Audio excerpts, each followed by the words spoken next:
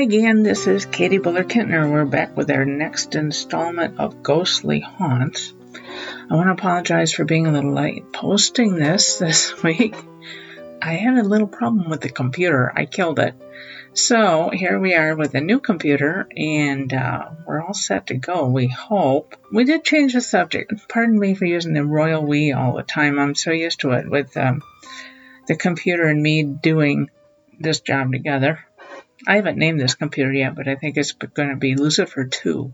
I was going to talk about a residential we did in Oshkosh, Wisconsin some time ago, but due to the computer problems, I am not going to do that. Instead, we're going to go a little bit further west, a lot further west. We're going to talk about the Mob Museum in Las Vegas, Nevada. Now, we're going to take a little information off of Wikipedia. The Mob Museum is officially the Museum of Organized Crime and Law Enforcement. It's a history museum located in downtown Las Vegas, Nevada. Now, it features artifacts, stories, histories of organized crime, and they wouldn't know anything about that in Las Vegas, as long as actions and initiatives by law enforcement to prevent such crimes. I don't know if they're real successful or not, but probably so. It's housed in the former Las Vegas post office and courthouse. It's very strange how those shared space, but I guess it was common. It was built in 1933. It's a gorgeous building. It's on the National Register of Historic Places. Now, it's dedicated to the rather contentious relationship between organized crime and law enforcement within the historical context of Las Vegas and the entire rest of the world. Kind of ad-libbing on that last part. The centerpiece of the Mob Museum is the second-floor courtroom, which was the location of one of 14 National Cadaver Committee hearings to expose organized crime, and these were held in 1950 and 51. The museum, now this is especially interesting to me because it's kind of from my part of the country. The museum also acquired the brick wall where the St. Valentine's Day Massacre took place. Ooh. If you don't know about that, we'll talk about that in a minute. Other exhibits focus on mob violence, casino money skimming. They don't do that. They don't do that anymore. And wiretapping by law enforcement. I'm sure they probably still do that in some way. One of their other exhibits is a gas chamber chair. In 1924, Nevada became the first state to execute a criminal using lethal gas. Guy Zhan, a 28-year-old Chinese immigrant and member of the Tong organized crime group in San Francisco, was the first man to be put to death in Nevada's gas chamber. That was located in the state prison in Carson City. When Nevada built a new gas chamber in 1951, 2 metal chairs were bolted to the floor. Each chair had slots and brackets through which leather straps were inserted to hold down the prisoner, the prisoner's going to get anywhere anyway. 10 men met their end in this gas chamber between 1951 and 1979. The chairs were removed after 1983 and replaced with a gurney for lethal injections. Yummy. One of those metal chairs is on loan from the Nevada State Museum in Carson City, and you can see it right there in the Mob Museum. Now, just get back to the St. Valentine's Day Massacre. Let's talk about that a little bit, again from Wikipedia. Actually, no, it's not from Wikipedia. This is from the Mob Museum website, and that's also the information about the gas chamber chair was also from the museum website. On February 14th, 1929, 4 men entered the SMC Cartage Company garage in Chicago. 7 members of Bugs Moran's gang were lined up against the wall and shot. The men opened fire with 2 Thompson submachine guns and a shotgun. All 7 were shot dead. Investigators recovered shells and bullet fragments from the floor of the North Clark Street garage and organized them in evidence envelopes. The Cook County coroner took a scientific approach to investigating the massacre. He brought in Dr. Calvin Goddard, a pioneer in the new field of ballistics testing. Dr. Goddard was able to prove that no 2 revolvers are made exactly alike, that every weapon makes characteristic marks on a bullet and a cartridge shell, and that they are the same every time that gun is fired. Testing bullets and shell casings recovered from the crime scene, Goddard confirmed that 2 Tommy guns confiscated from a hoodlum's house in rural Michigan were used in the massacre. Rural Michigan, that's where my mom's family is from. Has anybody checked the barn? The museum now has these bullet fragments, cartridges, coroner's reports, and more from the massacre. Now, let's go on to the items of interest that we have. That we have here today, and I want to tell you a little bit about how I came to be talking about the Mob Museum. A year or so ago, some friends of mine and I were permitted to come into the museum after hours and do a ghost investigation. Now, we were not allowed to wander around the main exhibits, but we were allowed to go into smaller areas, including the courtroom that we were just talking about here a moment ago. It was pretty interesting. It's at night it's really dark, especially when they don't turn the lights on. So we had to provide our own lighting. But the courtroom itself was, oh man, there was something going on in that place. But there were a number of us in there, so I had to be really careful about what I recorded, and decided that might have been an EVP, electronic voice phenomena, or even a spirit box voice. I didn't hear audibly anything in that courtroom, but it was really kind of hard to do that because we were kind of spread out, so I couldn't really tell who was talking that was alive and who was talking that was dead. So I settled on what I recorded in the recorder. The first one we're going to listen to real quick. There is a story about a judge who apparently worked in that courtroom committing suicide. Now, I don't know a year. I don't really know the judge's name. I did try to research it a bit. I couldn't come up with anything, but maybe somebody out there listening knows about it. I'd really appreciate knowing who the judge was and when this occurred and why it occurred. You know, the imagination does run wild about murdering judges. You know, it's kind of like my show about the secondhand shop in Stoughton, Wisconsin, where the sheriff was pushed, or did he jump? Did he jump? Was he pushed from the top floor window? Anyway, was the judge murdered? Anything is possible. But maybe this little EVP we got will answer the question. Was it made to look like an accident? Was it made to look like a suicide?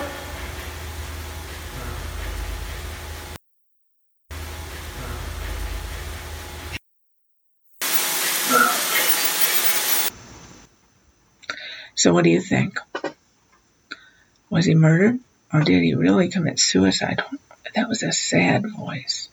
That was a sad voice. Now, I just want to remind everybody, when you're listening to these files, be sure to wear a really good pair of headphones.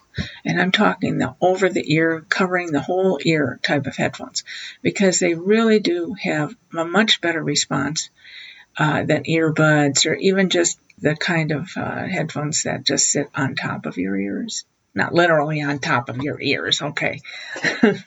Anyway, all right, let's go on. I'm just being silly. Let me go on, as kind of in the same vein here. We're just asking questions, and I just decided, well, hey, what's your name, you know? So I did ask the question, what is your name, please? Something like that. And I got a response on my recorder. Now, you tell me, is he confessing? What's your name, please?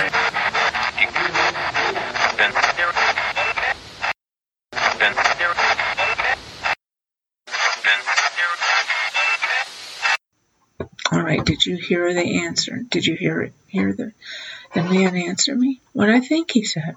And I'm just giving my opinion. Everybody who listens to these may actually hear something else other than what I hear. And some of you may not hear anything at all. Remember, ear covering headphones. Come on. I think he said Vince guilty. Now, to me, it doesn't sound like he's actually saying that somebody named Vince is guilty. It sounds like he's telling me his name. And now he's confessing that he's guilty of what? I don't know. Now, I did get some other names. And it's kind of funny when I've done this in other places, I'll ask for names, and usually I don't get anything. But once in a while, I will get answers. And in this case, I actually got 2 different answers from the same recording when I listened to it at different times. The first time I listened to it, I got a whole bunch of names, Ralph, John, Joe, whatever. And then when I went to go to get it ready for this broadcast, I'm married to a radio and TV engineer. Everything to me is a broadcast. But when I was going to prepare for this podcast, I got different names than what I got on the first one. I can't even tell you what the first group of names were. But this time I got some names. So listen to this real carefully and see if you don't hear at least 2 names. My name is Katie. What's your name?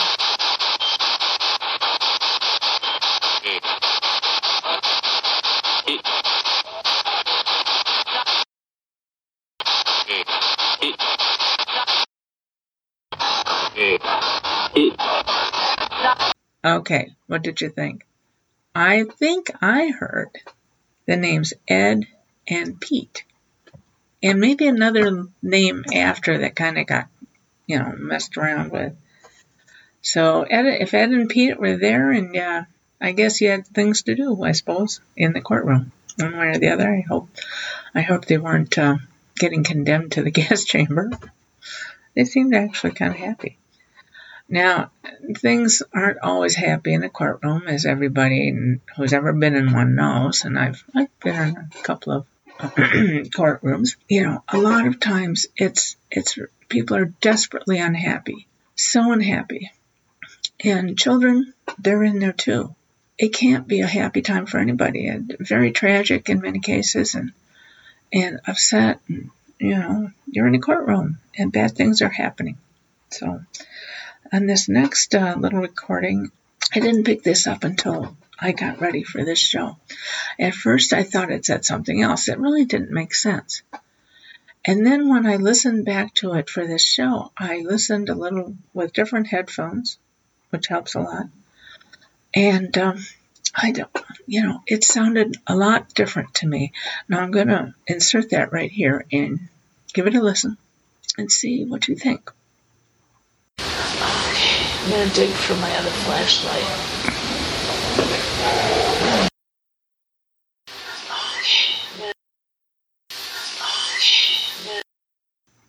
Okay, did you catch it?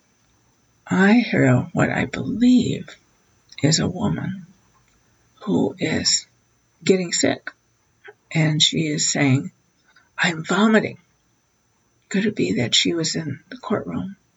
Maybe she was on trial, or someone she loved was on trial, and she was so upset that she got sick in the courtroom. Oh, I might throw up in the courtroom if it was that bad. That's not the only kind of tragic one I got. This next one just broke my heart, and I'm going to play it for you.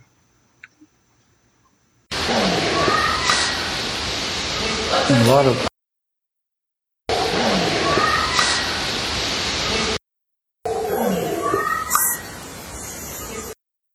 Okay.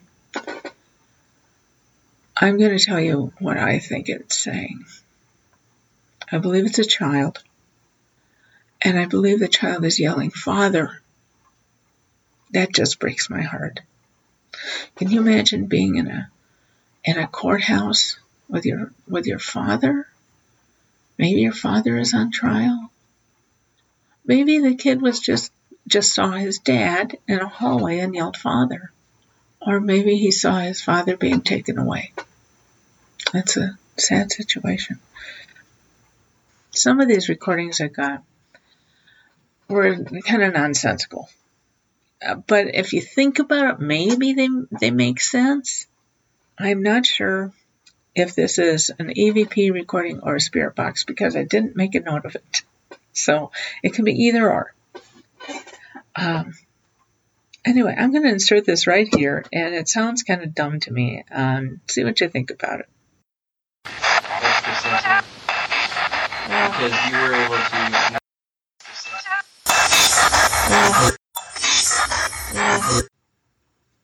Okay, now, to me, it says something goofy. I don't know what it sounded like to you. And you may have not gotten anything out of it.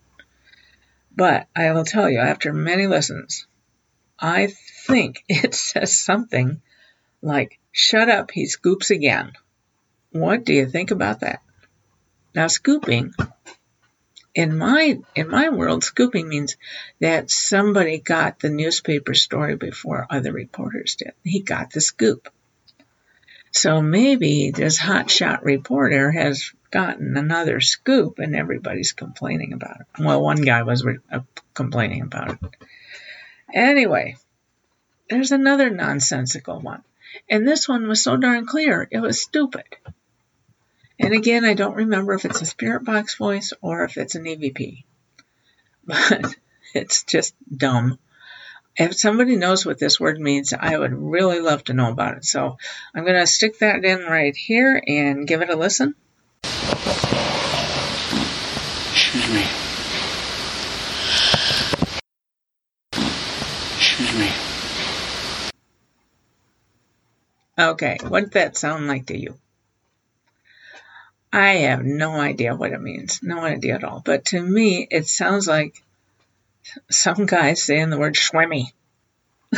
Now, I think that schwemmy is sort of an Urban Dictionary kind of word.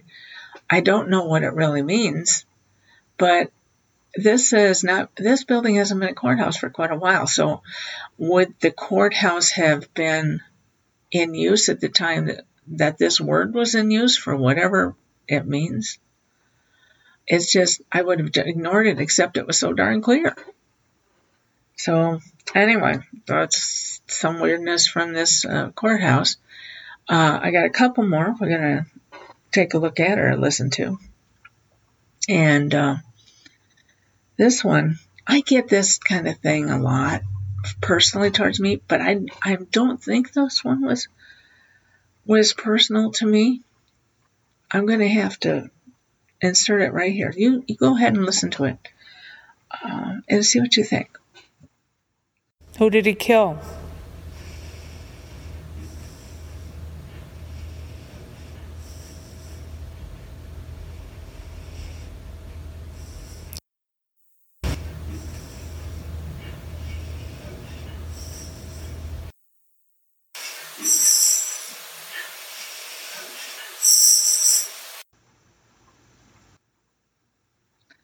Now, what did you think about that one? That guy sounds mad.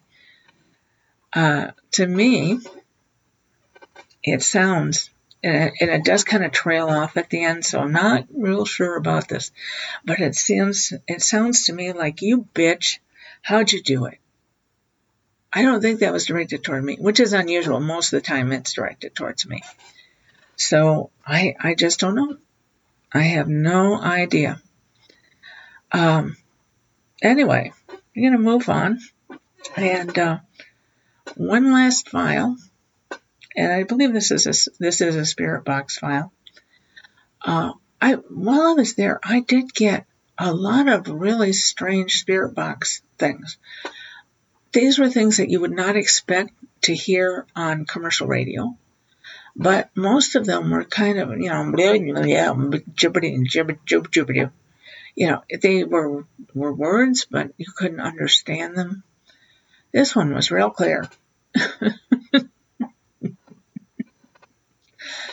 And I've said it myself many times when something goes wrong. I'm going to let you listen to it, and, maybe you hear it, maybe you don't.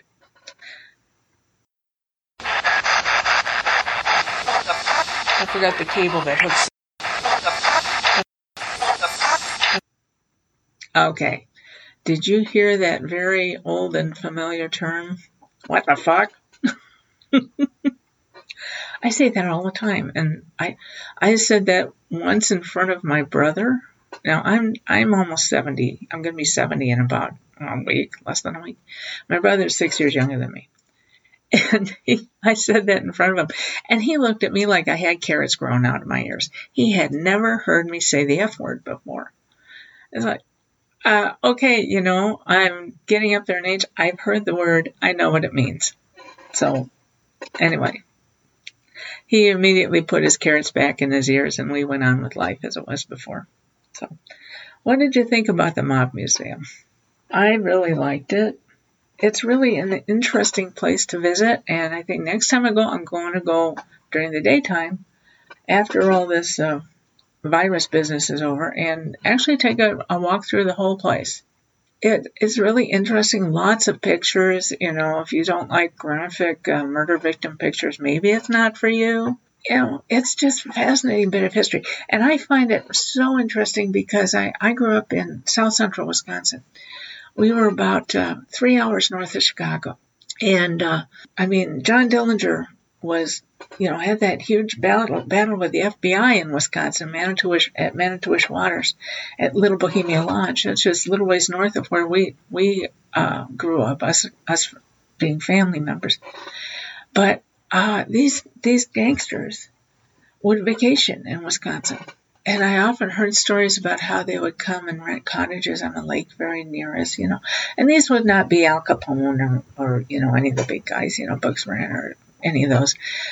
These would be the middle-level guys, the guys that did the scut work. Maybe they did the assassinations. Maybe they just drove a car. I had a roommate. This would have been around 1970. I had a roommate, a very pretty girl, whose boyfriend was from Chicago. And he would come up and visit her driving this huge, I don't know what the heck it was. I want to say, to me, it looked like a Cadillac Eldorado, a great big white car. It could have been a Pontiac, I don't know. But he would drive that car, and he was a nice kid. He was good looking. He was very kind. But from what I was told, his father ran a furniture store in Chicago. And apparently, after working for Al Capone for a while, must have been quite a while. I believe he was a driver. I don't know if he had a gun. But after he decided to retire, or they just decided to let him retire, they set him up at the furniture store.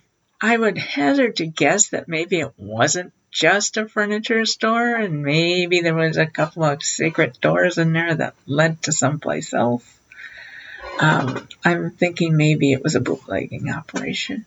Or maybe just a place to stash the bodies until they had time to throw them in the trunk of a car and drive them up to Wisconsin and throw them off at a roadside, because Wisconsin at the time didn't have a death penalty. So, and that's my story about the Mob Museum. What'd you think?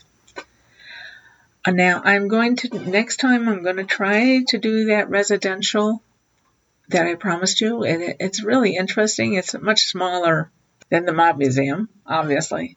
But if you like to hear stories about old fur trappers from the early 19th century, late 18th century, or the bottom half of an Indian wandering around, you might want to tune in. So thanks a lot for tuning in again. Oh, I forgot. I was going to tell you where the Mob Museum is, just in case you want to go there. In Las Vegas, it's at 300 East Stewart Avenue. It's just a block or two off the Strip. It's really easy to find, actually.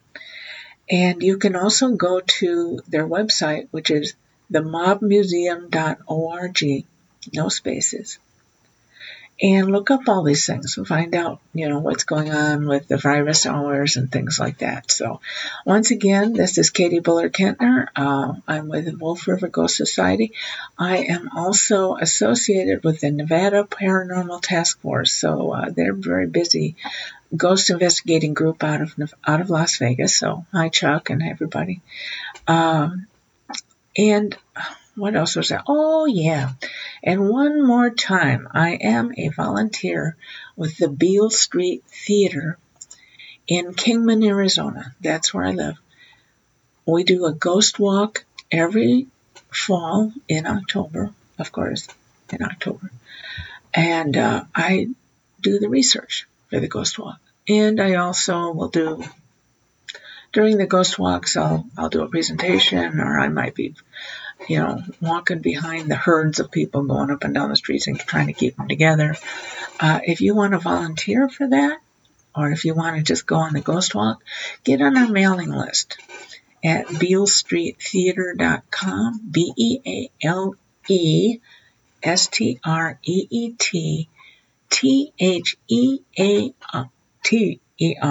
That's okay. .com. If .com doesn't work, try .org. .org. So I'm sorry, I'm leaning away from the mic. It's a fun group to get involved with if you're in the area. Come and see our art gallery at the Art Hub, which is also the Kingman Center for the Arts. That's down on Beale Street. Our tour will take you through places like a haunted movie theater and a haunted this and a haunted that and haunted everything. It's a lot of fun. So, and it's not too scary, but I recommend that if you're going to bring kids that don't get scared easily. So, anyway, I have rambled on long enough. So you guys have a great week, and I will try to get another one out in a week or two. I'm trying to be kind of regular about this, but some days I don't have a chance to do it. Other days the computer explodes. So what am I going to do? Signing off for now. Y'all have a great time. Stay safe. Keep up that social distancing and put them masks on. You can go rob a bank. Have a good one. Bye-bye.